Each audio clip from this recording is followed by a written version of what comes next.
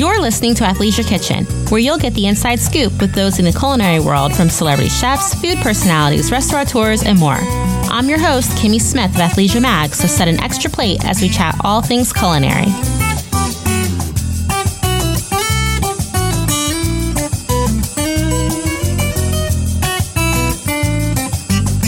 On today's episode of Athleisure Kitchen, when it comes to celebrating a major moment or the fact that you just got through the day, sparkling wine and champagne is our go-to. There's something about opening the bottle and the act of pouring it for yourself or others. Just in time for the holiday season, we caught up with Jen Pelka, who knows a thing or two about this beverage. We chatted with her to find out how she found her way into food and her path to this bubbly beverage. She shares how she came about launching her much talked about The Riddler, which had locations in San Francisco and here in New York, as well as her latest venture, Une Femme. We dig into how this wine empowers, collaborates with others, and gives back to charities that benefit women. She also gives us some tips on how we can pair these wines with dishes and how we can purchase them when gifting it to others as a gift or a thank you for inviting us to dinner.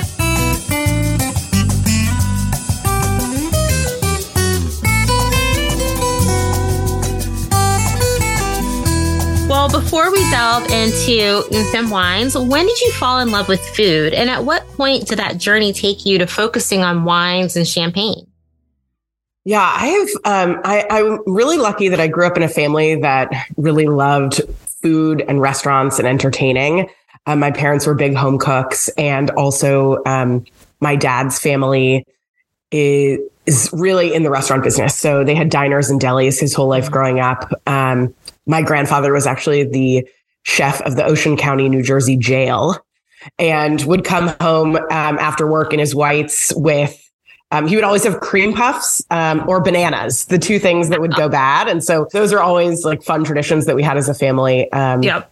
We always had food around, always had entertaining around. And so when I went to college, one of the things I wanted to do when I graduated was to basically like start a restaurant. And my parents said, "You're crazy, move to New York, get a real job." And that's what I did. But as soon as I was there, I started falling in love with restaurants and chefs. This was really at the beginning of chefs coming out into the dining room and being in their whites. And I was really lucky. I was at the bar of the restaurant Schiller's, and there was a chef who was down the bar on one of his nights off. And so there's a chef down the bar out of his whites and was reading this book called The Perfectionist, which was about a chef who had 3 Michelin stars and lost a star and committed suicide. And so we started talking about this book that he was reading. It turns out he was a chef at Restaurant Danielle on the Upper East Side. And I had heard that you could work as a stage, essentially as an intern. Mm-hmm. And I asked if I could come intern with him. And so from Schiller's to the following weekend, I started staging, and I ended up working at Danielle for every Saturday for a year and a half while I had a job at a hedge fund. And I learned so much working in that kitchen. I worked on almost every position on the line with amazing chefs, and eventually lobbied to become Danielle Boulud's research assistant. And so that was sort of where it all really began.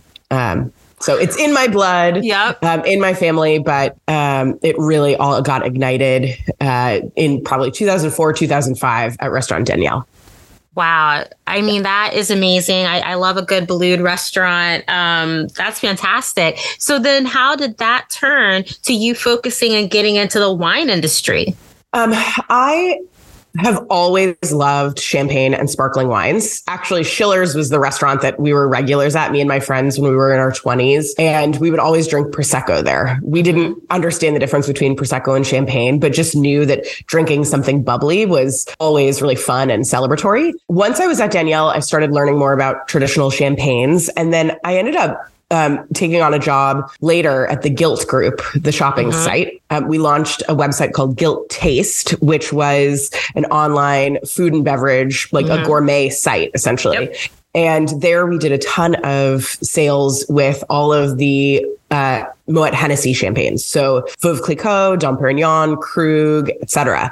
And that's where I really started learning about champagne, by going to the Veuve Clicquot headquarters, doing tastings with them, learning about and understanding their wines and really understanding the champagne making process. Wow. And from there, I wouldn't say that I'm like a wine aficionado, but I am definitely a champagne lover. Mm-hmm. And when it comes to champagne and sparkling wines in particular, that's where I really focus and where I have a huge amount of passion. I love that. I love that you took something that you enjoyed and then just spread out into it, and you're learning as you go along, but you've created a safe space for people to understand and get that, information that they need to get, which I think is awesome. Well, I think that was so much of the spirit of what we did at the Riddler. I wanted to create a place, a destination, especially for women to get together, open a great bottle of wine, share stories, laugh, have a good time, and drink really, really beautiful wines, but not to take the experience of the educational components too seriously. Like our team took the development of the wine list very seriously. We treated the wines with a tremendous amount of respect, but for a typical night out, I think you just want to pop a bottle and have a good time. And it was our job to curate a really great list, guaranteeing that every guest was going to open something really special and have a really beautiful wine experience. But we were not the kind of a place that you were given a long list of attributes or education about the wines unless you wanted it. Right. And I think that any wine drinker can enjoy really beautiful, delicious wines without having to go into the really serious sides of things. I know with my friends and even with not editors, but various PR people, they're like, oh, Kimmy, where do you want to go? And I'm like, oh, we should go to the Riddler. And you just felt sophisticated being there, knowing that you were like in this environment, yet you're not feeling intimidated and you can enjoy it. And it kind of was like my boyfriend loves a cigar bar. I liked the Riddler. Aww. That was my situation.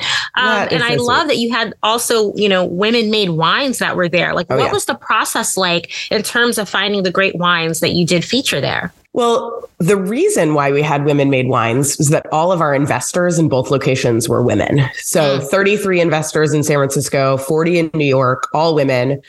Many first-time investors and some really big investors, some small. But that was always really important to me, getting together a great community of women in support of the bars.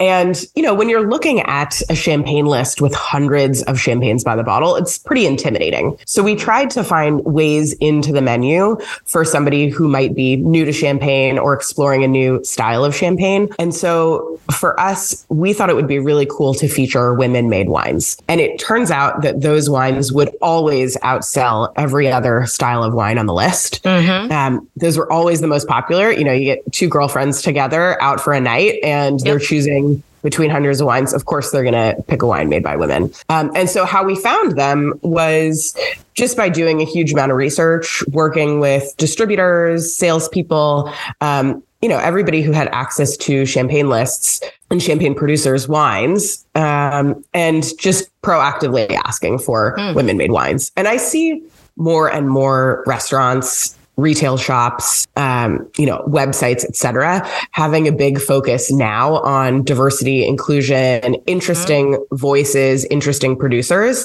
And we were, happy to be a part of that, 5 years ago. And it's exciting to see that continuing to build. I would agree with that. I've started to notice various places now that do highlight that. And I'm always like, but there was a place that actually that's where it started. It wasn't like something that happened a little bit later, but it's good to have inclusion no matter how it happens. But I did like that was something that was there. And it kind of made you excited to support someone that you didn't even know that person, but you're like, that woman got my dollar. I'm so happy about that. So. Totally. I think, I talk to so many women, especially who just really have come to realize that one of the most significant ways that we can make change and bring about equity is by voting with our wallet.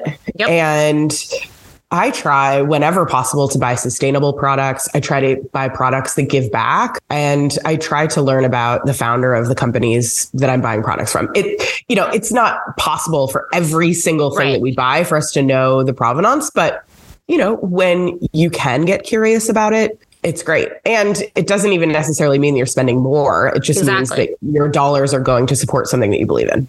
I'm a big believer that when people understand the process and who's behind certain things, that's where the connection comes in. Like you could leave whatever company, go to the next one. I know that if I hear your name, you have a focus that's in a very specific area that I want to support. And that's important to me. And I wouldn't have known that if I hadn't, stalked the Riddler account for a long time and then to see it. And as the co-founder of Athleisure Mag, that's another belief that I have, that we need to bring those voices forward so that people understand that there are women. Because someone told me the other day, are there a lot of women producers in wine? And I was just like, yeah, they're there. We need to find more. But yes, they don't just not exist there. So when you created Une Femme Wines, what was the thought behind that? And tell us about this brand.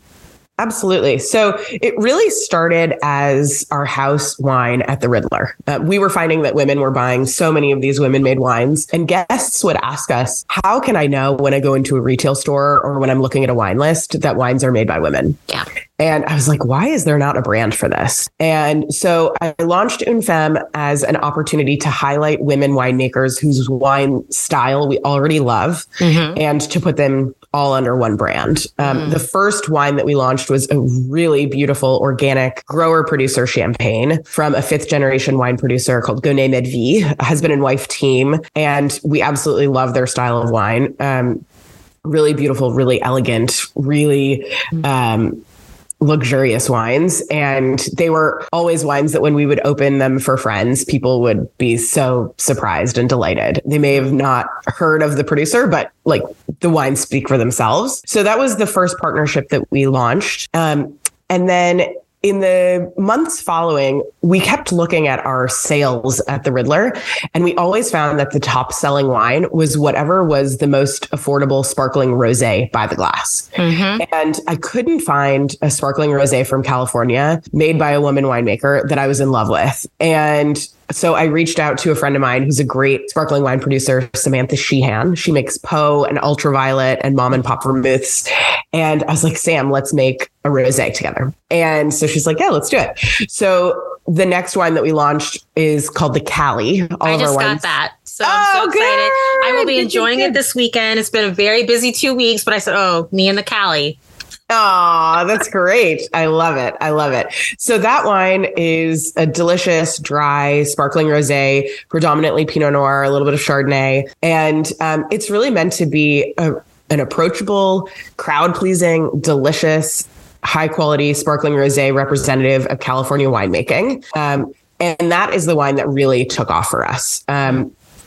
We have since launched a sparkling white wine called the Betty for Betty White. And I love that wine. That's a very dry, very, very elegant, very nuanced sparkling white wine, Chardonnay and Pinot Noir as well. And I think it is pretty close to rivaling champagne. You can never really truly rival champagne, but I think for the price point, it really punches above its weight. And I'm so proud of that wine. So for us, Une Femme is really all about women winemakers. All of our wines are made by women winemakers and give back to charities that benefit women. Our key partners are the Breast Cancer Research Fund and Dress for Success, both of which are incredibly important to us and that we're really proud to give back to. And it's just been so fun to see the reception to these wines and to the brand. And we're just growing nonstop right now. I love that. And so you work with women-owned producers in Champaign, Napa, and Sonoma. Do you think that you'll expand to other regions that have, women-owned producers? Absolutely. We have been talking a lot about the potential of launching a Prosecco, the potential of launching a Cava. There's also a lot happening right now in the UK in what they're calling British Fizz, which is sparkling wines from the UK. And we're also interested in other areas in the US, the North Fork of New York, and then on up the coast on the West Coast. I think we will pretty much stick with sparkling wines just because it's a passion of ours. And we know that so many of our customers love sparkling wine. And I think it's really fun to get to taste sparkling wines from different regions side by side. And it's honestly, it's like just what I love. And I love that just by default, your brand is empowerment, collaboration, and giving back. And I think that's a message that transcends no matter what vertical you work in. Why is that so important that those three things are like massive pillars? For me, collaboration and support, all of these pieces are just what has gotten me to where I am in my career now. And one of the things that I think is so powerful about women, I think for a long time, there was this notion of like the mean girl or women being really competitive against each other. And I just really feel like that is not true anymore. Like the women who I succeed are the ones who are helping each other out, who are teaming up on collaborative projects, who are giving back. And that's who people want to support. And I've just been incredibly lucky throughout my career to work with amazing women. And it's just so naturally what I lean towards and what I gravitate to is teaming up with women who are doing cool stuff. And I will tell you, there is nothing more powerful than a group of female customers who are advocating for something that they love. Like you get a gaggle of women together talking about something, and it's incredibly powerful. I love that. And especially when you have all these women that come together, because we're more than just one thing. I mean, I run the magazine, but I'm also a fashion stylist. Like there's all these connections. And when you start talking over sparkling wine, all these ideas come out and then it gets done. And then you don't even think about like all the red tape you had to go through, whatever. It's just people sitting down, talking, being vulnerable, sharing whatever, and moving forward to make something bigger than themselves, which is really beautiful. It's so true. It's so true. So we've come a long way. The last couple of years, I think, have been so challenging. But I think through all of the muck, a lot of progress has been made. Yeah. We still have a lot of work to do, but exactly. A lot. Yeah. I think when you have something so horrific that continues to keep happening in various ways, you start realizing that you can't just be in your own corner anymore. You need to like do something or just to change the perspective. And it has been challenging, but I have seen some really beautiful things that came out that you were just like, wow, if we all just were doing what we were doing before, we'd be annoyed about these things, but the need for doing something else wouldn't be there. So that's amazing.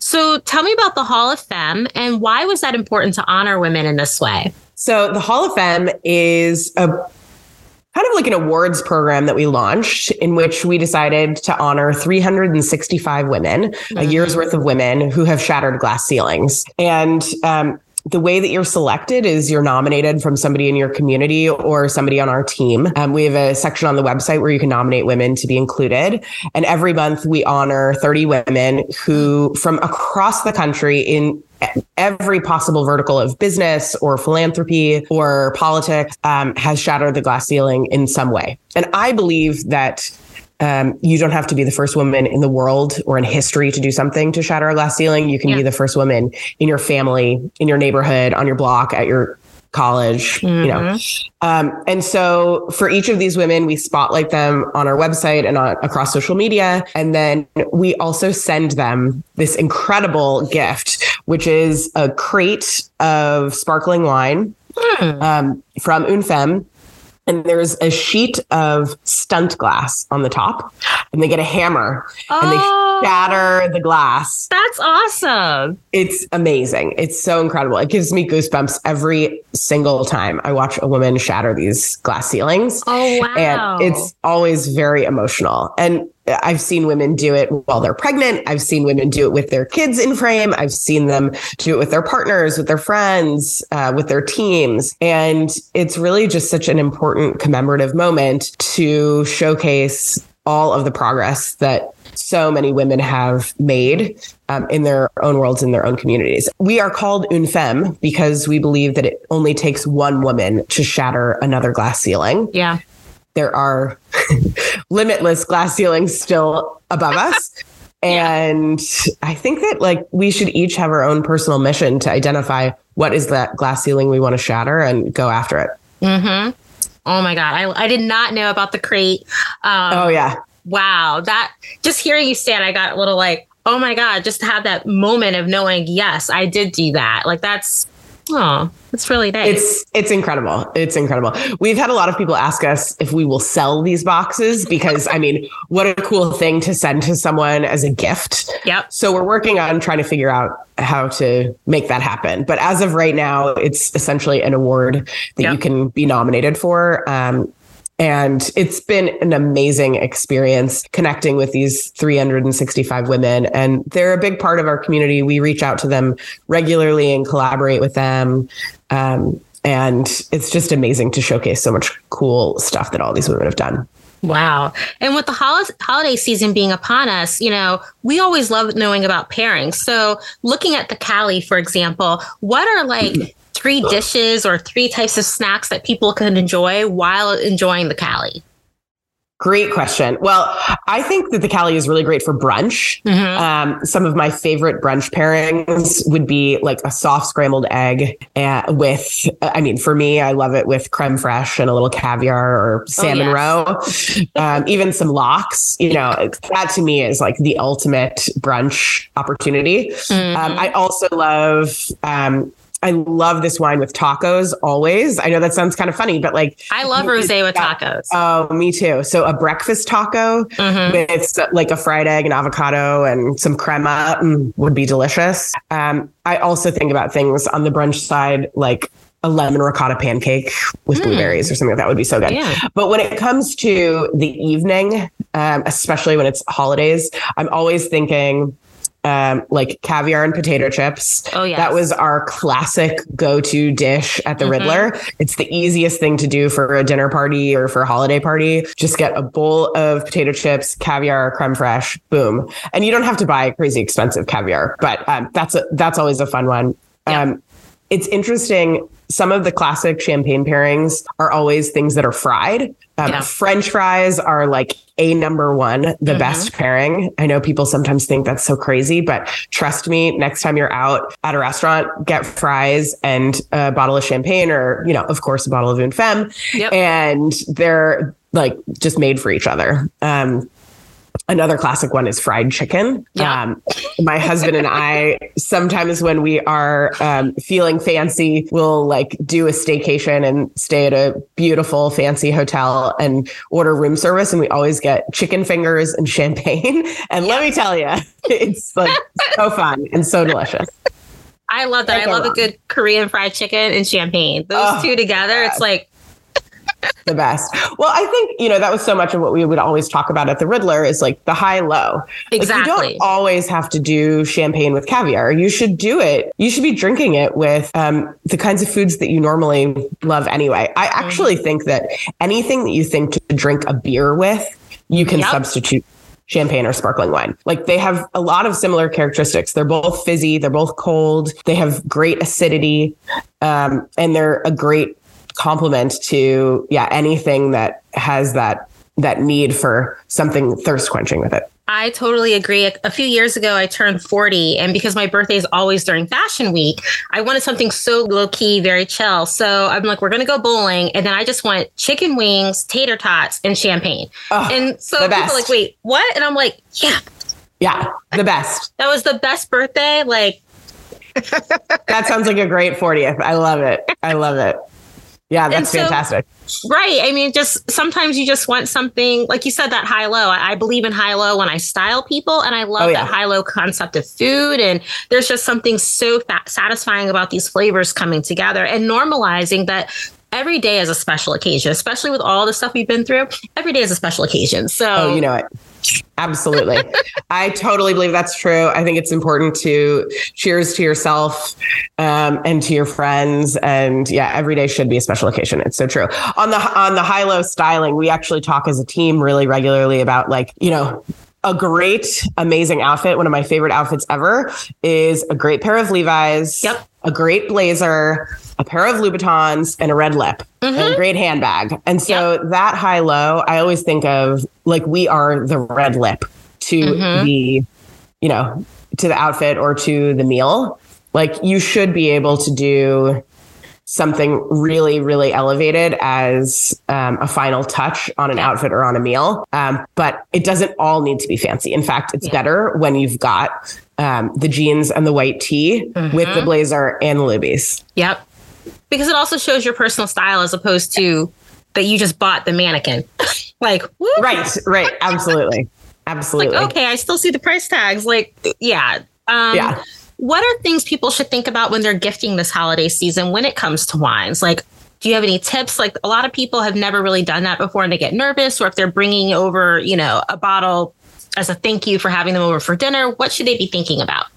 I think the first thing is you should go to a store that you like with a team of people who work there, who are not snobs, who are nice, and who you trust. You should go and you should be honest about your price point. You should say, I'm looking for a bottle that's $20, $30, $50, $70, whatever your price point is. And then proactively tell them, I'm looking for a woman-made wine or a wine made by a BIPOC founder or an LGBTQ founder. The people who work in wine shops love those kinds of assignments. Yep. And it also encourages them to stock their shelves with more diverse suppliers. And I think you should always think about your guest in mind, or your gift recipient in mind. Like, what to you does that person represent? And try to find a wine that sort of pairs with that. I love that. We have all of our wines available on our website for direct shipping all across the country with really cool gift packs that are launching. By the time this will air, they'll be live. And they're super, super beautiful. They're a great gift. So that's always fun if you're sending something to somebody across the country. But it's also important to shop local and to find wines that I think really speak to your personal values.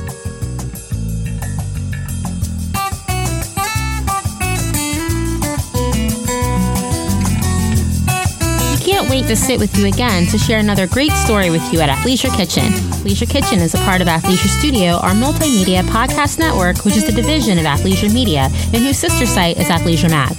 Get the latest episode by listening, following, and leaving a review on Apple Podcasts, iHeartRadio, Spotify, Google Podcasts, Stitcher Premium, Himalaya, or your preferred podcast platform. Find out additional information by checking out the show notes. You can stay in the loop on who future guests are by visiting us at athleisurestudio.com/Athleisure Kitchen, and on Instagram at Athleisure Kitchen and at Athleisure Studio.